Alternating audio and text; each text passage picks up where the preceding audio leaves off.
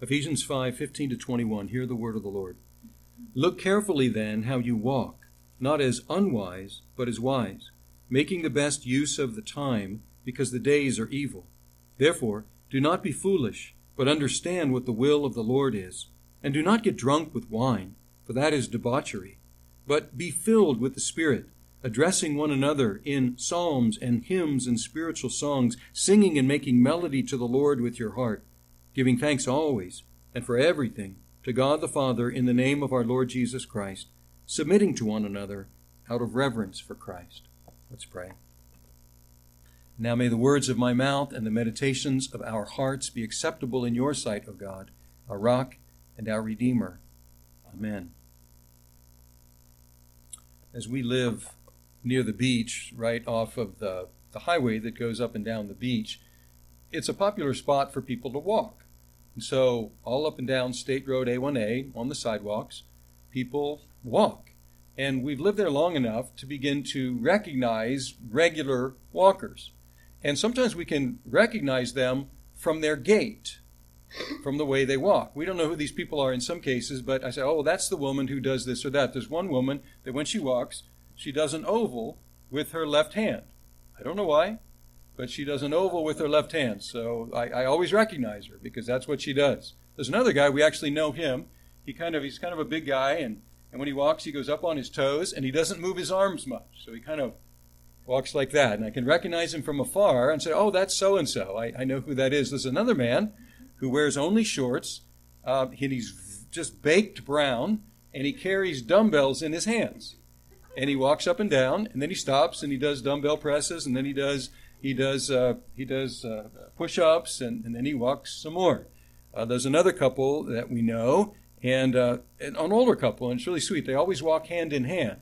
But I think he's about 2 feet taller than she is, and so somehow they're able to manage that, but somehow they're able always to walk hand in hand. And we can recognize these people from far away. Even if we can't see their faces, we say, oh, that's so-and-so, or that's that lady or that man, because of the way they walk. Their walk is distinct, and it's obvious, it's distinguishable, and they're so distinct that they're easily recognized even from a distance. That image is an image that goes all the way through Ephesians. That's a metaphor, the metaphor of walking as an image for living. And that's a metaphor that goes all through here, and this is the basic idea. That is that those who are outside of Christ, unbelievers, have their ways of walking. And they distinguish themselves, and they are identifiable by their ways of walking, living. But the call to us is to walk in a different way, no longer the way we once walked, no longer the way the world walks, but to walk in a distinct way so that we are obvious, so that we are distinguishable and easily identifiable as Christians. As we look back over Ephesians, we have already heard 4 instructions about how to walk, in addition to some instructions about how not to walk.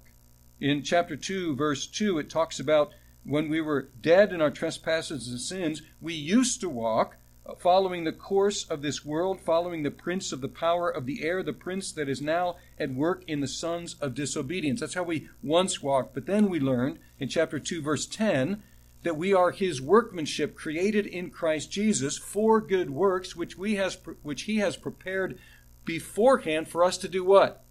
To walk in them. So to walk in good works. Chapter 2, verse 10. And then we learned in chapter 4, verse 1, I, therefore, Paul wrote, a prisoner for the Lord, urge you to walk in a manner worthy of the calling to which you have been called. And what's the manner, or what's the calling to which we've been called? Well, read chapters 1 to 3. There we have the calling to which we've been called. And then he transitions and said, I urge you to walk in accordance with that calling that you've received. And then in chapter 5, verses 1 and 2, therefore, we saw this last week in Derek's sermon, therefore be imitators of God as beloved children and walk in love. And who is the pattern of that love? As Christ loved us and gave himself up for us, a fragrant offering and sacrifice to God. And then in last week's text as well, chapter 4, verse 5, verse 8, For at one time you were darkness, but now you are light in the Lord. Walk as children of the light. For the fruit of light is found in all that is good and right and true, and try to discern what is pleasing to the Lord. So we've already seen, walk in good works. Walk in a manner worthy of the calling that you've received. Walk in love and walk as children of light. And we add to that today that we should walk not as unwise, but as wise. Verse 15. Look carefully. So we need to pay attention. Look carefully to how we walk, how we live, not as unwise, but as wise. And throughout this letter, we have had this contrast. This is what unwise walking looks like. This is what wise walking looks like. And we can line these two up. And all through Scripture, read Proverbs, read James, read all through Scripture, and you have instruction about what foolishness looks like and what wisdom looks like. But he focuses in here on one particular aspect of wisdom. In verse 16, walking in wisdom, walking as wise people, means, at least, the translation here says, making the best use of the time. If we were to translate that kind of woodenly from the original, it would be something like redeeming out the time.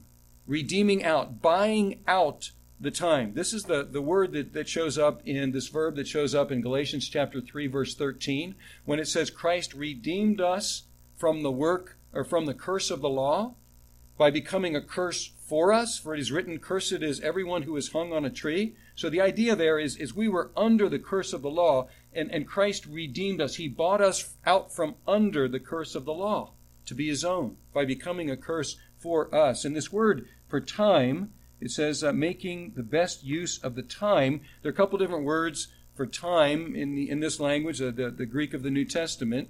And one has to do with kind of chronology, calendar time. And the other often, and this is the word here, often has to do with opportune time.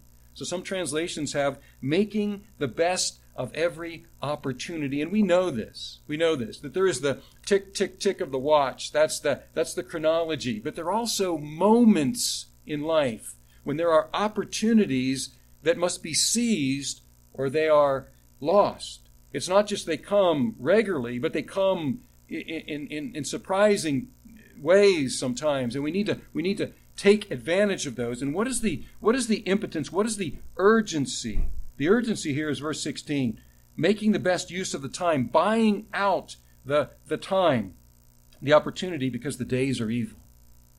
Because the days are evil. You see, the time has been affected. The opportunities have been affected. The days are evil, and so this is a very kind of descriptive and urgent metaphor here. That these opportunities, they're in the clutches of evil days. And we have to go in and we have to buy them out. We have to carve them out. We have to rescue these opportunities from the clutches of the evil days, because if we do nothing, they will just be lost to these evil days, and we will not be able to buy them out, to redeem them out. This colorful and urgent image is necessary in all times. It was necessary in Paul's time, but particularly in our time. In every day there are time wasters, aren't there? But we have some very sophisticated time wasters that we have come up with. We have developed some technologies that are amazing. And they do, when you use these technologies, you can feel them just sucking you in.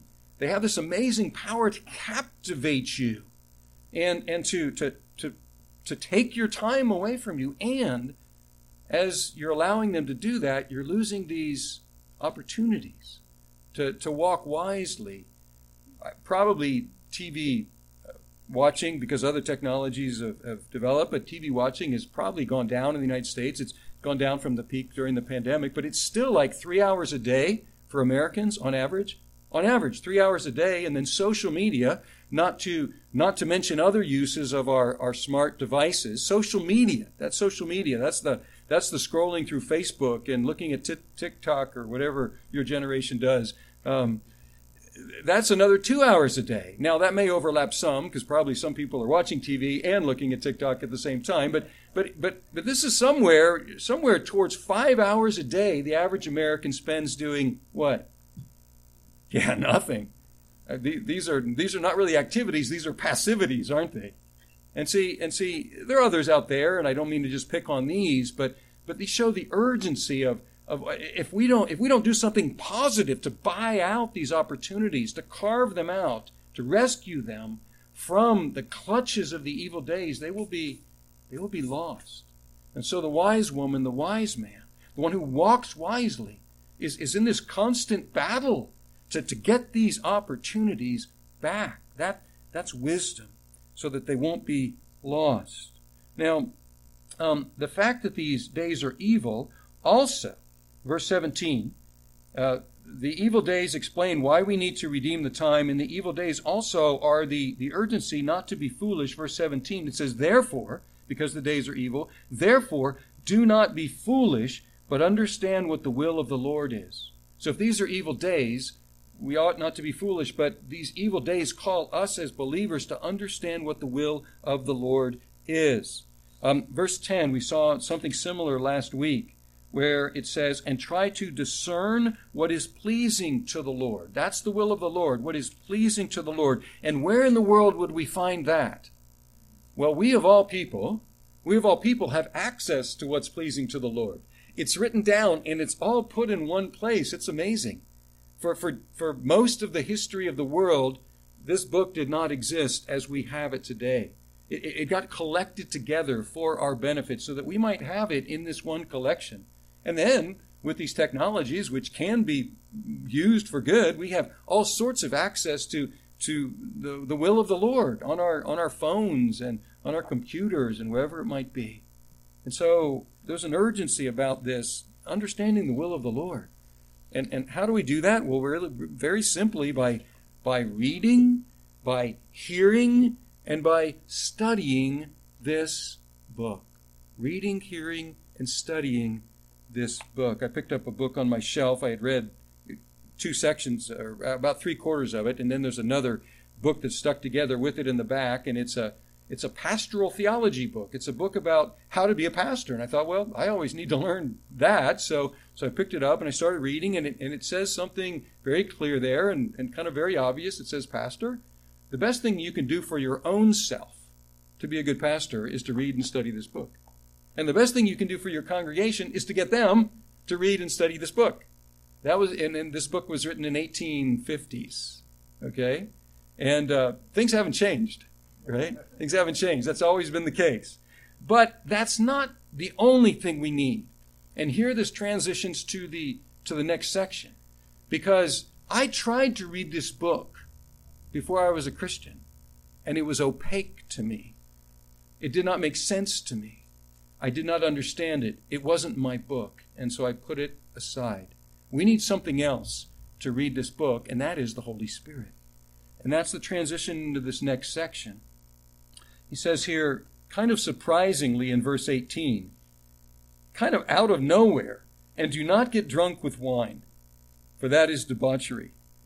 That seems to be a strange thing to put in this text right here, because he's talked about earlier on, he's talked about some specific things, some specific immoralities and vices and habits and so on, but why all of a sudden do not get drunk with wine?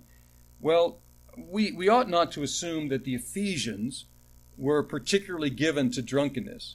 Because as far as I can tell, in reading history and in traveling and in looking around, every culture in every time is given to drunkenness. Now, some excel in that. Some are more known for that.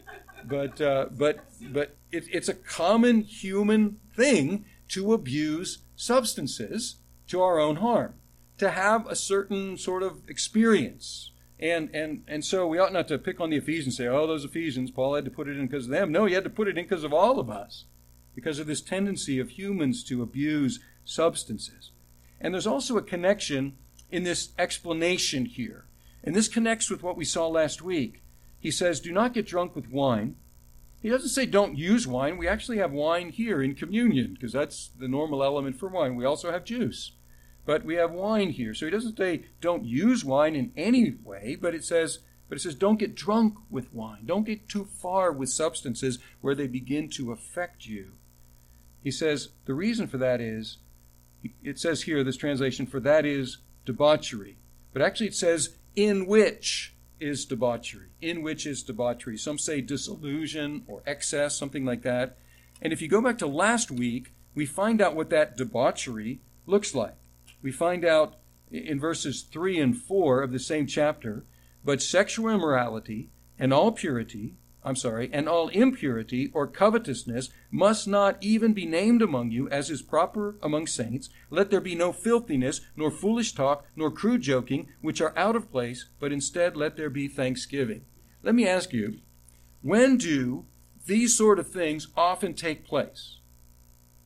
Immorality, impurity, covetousness, filthiness, foolish talk, crude joking. When do these often take place? It's when people have imbibed or injected or smoked to such a point where they're impaired. And they do things, and then they say later, oh my goodness, I can't believe I did that. Or sometimes they don't even know what they did. And so what's the idea here? Don't be drunk with wine, in which is this debauchery. So inside of this drunkenness, it comes with these other things. These are companions to drunkenness, filthiness and lewdness and coarse joking and immorality and so on. These things happen as part and parcel of drunkenness and abuse of substances. And we saw last week, verse 5, for you may be sure of this, that everyone who is sexually immoral or impure, who is covetous, that is, an idolater, has no inheritance in the kingdom of Christ and of God. So let's see how this argument goes. So, if you practice these things, you have no part in the kingdom of God. And so, you ought not to practice these things. And these things, where are they? Well, they're contained in drunkenness. So if you can get rid of this container, avoid this container in which these things come packaged, then you can avoid these things more easily, and then you can avoid being excluded from the kingdom of God. So you say, so avoid drunkenness to avoid these vices, to avoid this exclusion from the kingdom of God. Now, the reason probably, that connects with what we saw earlier last week, but probably the reason for its inclusion here is the contrast with what comes next. Because it's kind of surprising. Do not get drunk with wine, for that is debauchery, or in which is debauchery, but be filled in the Spirit. Now, it may be that the drunkenness is introduced here because when you're drunk, you're filled with something. What are you filled with? Alcohol. And what happens when you're filled with alcohol? It takes you over. It controls you. You're under the influence thereof. That substance, it takes over what you do and don't say and don't say. And so it may be that this is introduced by way of contrast to give an idea of what it means to be filled in the Holy Spirit. That there is a control thing. There is an influence factor here. Now, this idea of being filled is all through Ephesians. And it's a fascinating and not necessarily easy to pin down idea. This idea of the fullness. And sometimes the things that Paul says sound almost like he's going too far. They're so extravagant, this idea of filling. So far, if you go back to chapter 1, verse 23, there is this statement. 22 it says, and God put all things under Christ's feet and gave him, Christ, as the head over all things to the church, which is his body, the fullness of him who fills all in all. And when we looked at that, it's a difficult expression with at least 6 different interpretations, but the one on which I settled was God fills Christ and Christ fills his church. So Christ is the fullness of God and the church is the fullness of Christ. And then if you look at chapter 3, verse 19, we find this, that we are to know the love of Christ that surpasses knowledge, that you may be filled with all the fullness of God. Well, how can we be filled with the fullness of God? Well, Christ is the fullness of God, and so to be filled with Christ. And then we have it drops the metaphor a little bit there of filling, but in chapter 4, verse 13, it's described as this, until we all attain to the unity of the faith and of the knowledge of the Son of God, to mature manhood, personhood, to the measure of the stature of the fullness of Christ. And so the church, and we as the church, are filled with Christ that we might grow up to the stature of Christ. Now, if we go to chapter 5, verse 18, where it says, be filled, it actually says, be filled in the Spirit. Be filled in the Spirit. And it doesn't say with what to be filled. But in the context of Ephesians, well, it's probably the same. We are to be filled with Christ. We are to be filled with Christ and to reach the stature of Christ, to be mature in our faith so that we might look more and more like Jesus. Now, there's something interesting and kind of perplexing about this command. It says, be filled. Well, it's passive, right? So be filled means you have to be filled from outside, right? But the fact that it's a command means that you can fulfill it. Like you don't go out to your empty car and just say, be filled with gas, right? What has to happen? Someone, most likely you, have to pay for it and pump it and fill it. So, but here it's a command, be filled, which means somebody else has to do it, but it's a command to you.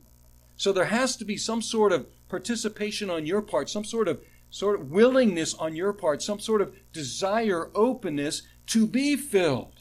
So while someone else has to fill you, you need to be willing to be filled with the Spirit, or in the Spirit, actually. And let me talk about that a little bit. This translation says, be filled with the Spirit. And I have to say, that is how I've always read this up until this past week. And then I began digging into it a little bit more and realized actually the expression is unusual here. The normal expression that we have, if you look at Acts of the Apostles, and it said they were filled with the Spirit, and they did this or that. They were filled with the Spirit. That is, the Spirit filled them. There are other expressions that Paul uses, walking according to the Spirit, in accordance with the Spirit, Romans chapter 8, verse 9, or by the Spirit, Galatians chapter 5, verse 16. But here it's an unusual expression. And it says, in the Spirit, be filled, apparently, with Christ, as the rest of the letter talks about, be filled with Christ in the Spirit. Now, this rounds out the Trinitarian approach to redemption here. We have seen Father, Son, and Holy Spirit, Father, Son, and Holy Spirit repeatedly through Ephesians, and now we have that once again. And that is, God the Father fills Christ, Christ fills the church, and this filling takes place in the Holy Spirit. And this unusual expression actually is a complement to the idea, if I've lost you already, let me bring you back, if I can, with these two different prepositions, in and with, okay? Think about it this way. It adds to the common expression of filled with the Spirit, because if someone is filled with the Spirit, where is the Spirit? It is in the person. If someone is filled with Christ in the Spirit, where is the person? That person is in the Spirit. And so put these two together. The Spirit is in us, and we are in the Spirit. And the focus here seems to be that we need to be filled in the Spirit. This expression shows up in Revelation, where John is on the Isle of Patmos, and in Revelation chapter 1, verse 10, he says, I was in the Spirit on the Lord's day, and I heard behind me a loud voice like a trumpet saying, write what you see, etc., etc. And so both of these aspects are true, and they're complementary. We have the Spirit in us, and we are commanded here to be in the Spirit, filled in the Spirit. Now, this may sound a little vague, but immediately Paul talks about 4 very practical manifestations, activities that evidence this being filled with Christ in the Spirit. And they're in verses 19 to 21. And here you see speaking to one another, it says addressing one another, speaking to one another in psalms and hymns and spiritual songs. That's the first one. The second one is singing and making melody to the Lord with your heart. That's the second one. The third is giving thanks always and for everything to God the Father in the name of our Lord Jesus Christ. And the fourth one is submitting to one another out of reverence for Christ. So this is getting very, very practical. What does it mean to be filled with Christ in the Spirit? Well, it means to be doing these things. These are the walking in the Spirit. And let's look at each one of these briefly. First one is we speak to one another through psalms, hymns, and spiritual songs. Perhaps spiritual, that is songs of the Holy Spirit. And this is one of the reasons why Christians gather together. And this is one of the reasons why we read, why we pray together, and why we sing together. And when we sing, we are probably focusing on the idea of singing to God, because this is a worship service. We focus on God. But one of the amazing things about singing together is we're also speaking to each other. We are reminding each other of the truths that we say. And as we read these texts together, we are speaking them to each other. When we pray together, we are speaking these prayers to God, but we're speaking them to each other. And this is one of the reasons why it is essential for Christians to gather with each other. You cannot express this aspect of being filled in the Spirit by yourself.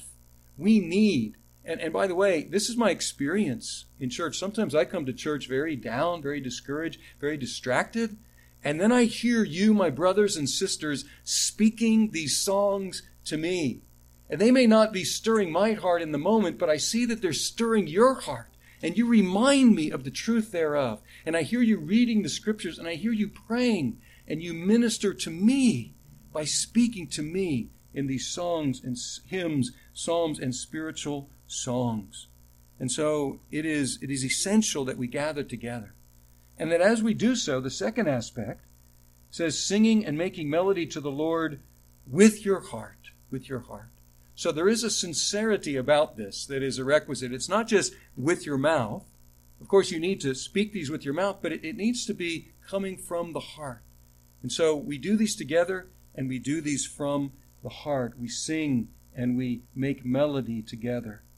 And the third thing is always giving thanks. Giving thanks always and for everything. That for everything could be translated for everything, or it could be translated for everyone. For everything or for everyone. And it's actually something like giving thanks always on behalf of everything or on behalf of everyone. We already saw the importance of thanksgiving last week. If you look at verse 4, it says, "Let there be no filthiness, foolish talk, crude joking, which are out of place, but instead let there be thanksgiving." Thanksgiving. You want to get rid of foolish talk? Then give thanks. You want to get rid of coarse joking? Then give thanks. You want to get rid of filthiness? Then give thanks. You see, this is the antidote. This is the opposite. This is walking in the Spirit, giving thanks. And notice the pattern here. There's no set pattern. There is one God, and we pray to the one God. But that one God is Father, Son, and Holy Spirit. And there's no set formula for praying to that one God, but the normal pattern is this. The normal pattern is praying to God the Father in the name of the Lord Jesus Christ, and all of this in the Spirit, or in the power of the Spirit. And that's not the only way we can address God. We can address God. We did in one of our songs, didn't we? We addressed God, Holy Spirit. What did we say? "Come, O come, thou Holy Spirit." And so it's not the only pattern, but this pattern is a very important pattern because it reminds us of our standing before God. So we pray to God the Father, and how do we get to do that? How do we get to pray to God the Father? Why do we think that He would listen to us? Why do we think that He would answer our prayers? How dare we address ourselves to God the Father? Well, it's in the name of the Lord Jesus. That's how. And so the simple act of praying in the name of the Lord Jesus reminds us of the gospel and reminds us that our only claim to the Father's ears is Jesus Christ. He's the only one in whom we stand. He's the only way we can enter God's presence. Jesus said, "I am the way, the truth, and the life. No one comes to the Father except through me." Through His life, through His death, through His resurrection, that's how we come. And so when we come in the name of Jesus, We're not coming in our own name. We're coming in the name of the one who lived, the one who died, the one who rose again. And so that's this pattern, what it teaches us in the power of the Holy Spirit, enabled to come through the Spirit's power. Now, the third thing, or fourth rather, is submitting to one another. Verse 21. Submitting to one another out of reverence for Christ. And this word reverence, it's the word for fear. And I think sometimes we fear to translate it fear, because that might give the idea of cowering, and that's that we don't want to communicate that. But I think reverence falls a little short. Maybe the word awe, going back maybe a century when not everything was awesome, right? But when God was the one who was awesome, awe. So there is a bit of holding on to the table and trembling a bit here, but not the fear of a slave, not a fear of punishment because Christ has taken the punishment, but an awe before Christ. And notice what it says here. Submitting to one another,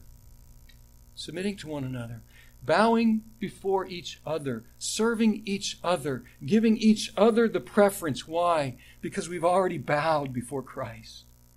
We've already bowed before Christ. We're already in awe of Him, and we stand before Him in loving awe. And so then that enables us to be able to submit to each other. And in the next 3 weeks, we're going to be looking at 3 different manifestations of submitting to each other in the common relationships of life. Husbands and wives, parents and children, and in their day, slaves and masters. In our day, we could say bosses and employees, work relationships. And we're going to see how this plays out here. But what we'll see is in each case, it's showing deference to the other. And what informs all of this deference that we show to each other in these various relationships that we'll be seeing is because we've already shown deference to Christ. We've already seen that He's the Lord, and that we stand in awe of Him for who He is and what He did. The goal of all this is that people can see us even from afar, and notice the distinctness of our lives and the way we walk. And as they see us walking through this path of life, they look at us and they say, that's a particular gait. That way of walking is very distinct. It shows something about that person. That's the goal, folks. That people would be able to look at our lives and say, I see the distinctness of how you walk. You must be a Christian, because I see that you walk in the Spirit. Let's pray. Our God, may this be in our lives, that we would not walk as unwise, but as wise, buying out from the evil days the opportunities that you give to us, not being foolish, but understanding your will, not getting drunk with wine, but being filled with your Spirit, in your Spirit, filled with Christ, that we would address each other in psalms and hymns and spiritual songs, singing and making melody in our hearts to you, giving thanks always to you for everything, everyone. O Father, in the name of Jesus and in the Spirit, submitting to each other out of awe for Christ, the one who lived and died and rose for us.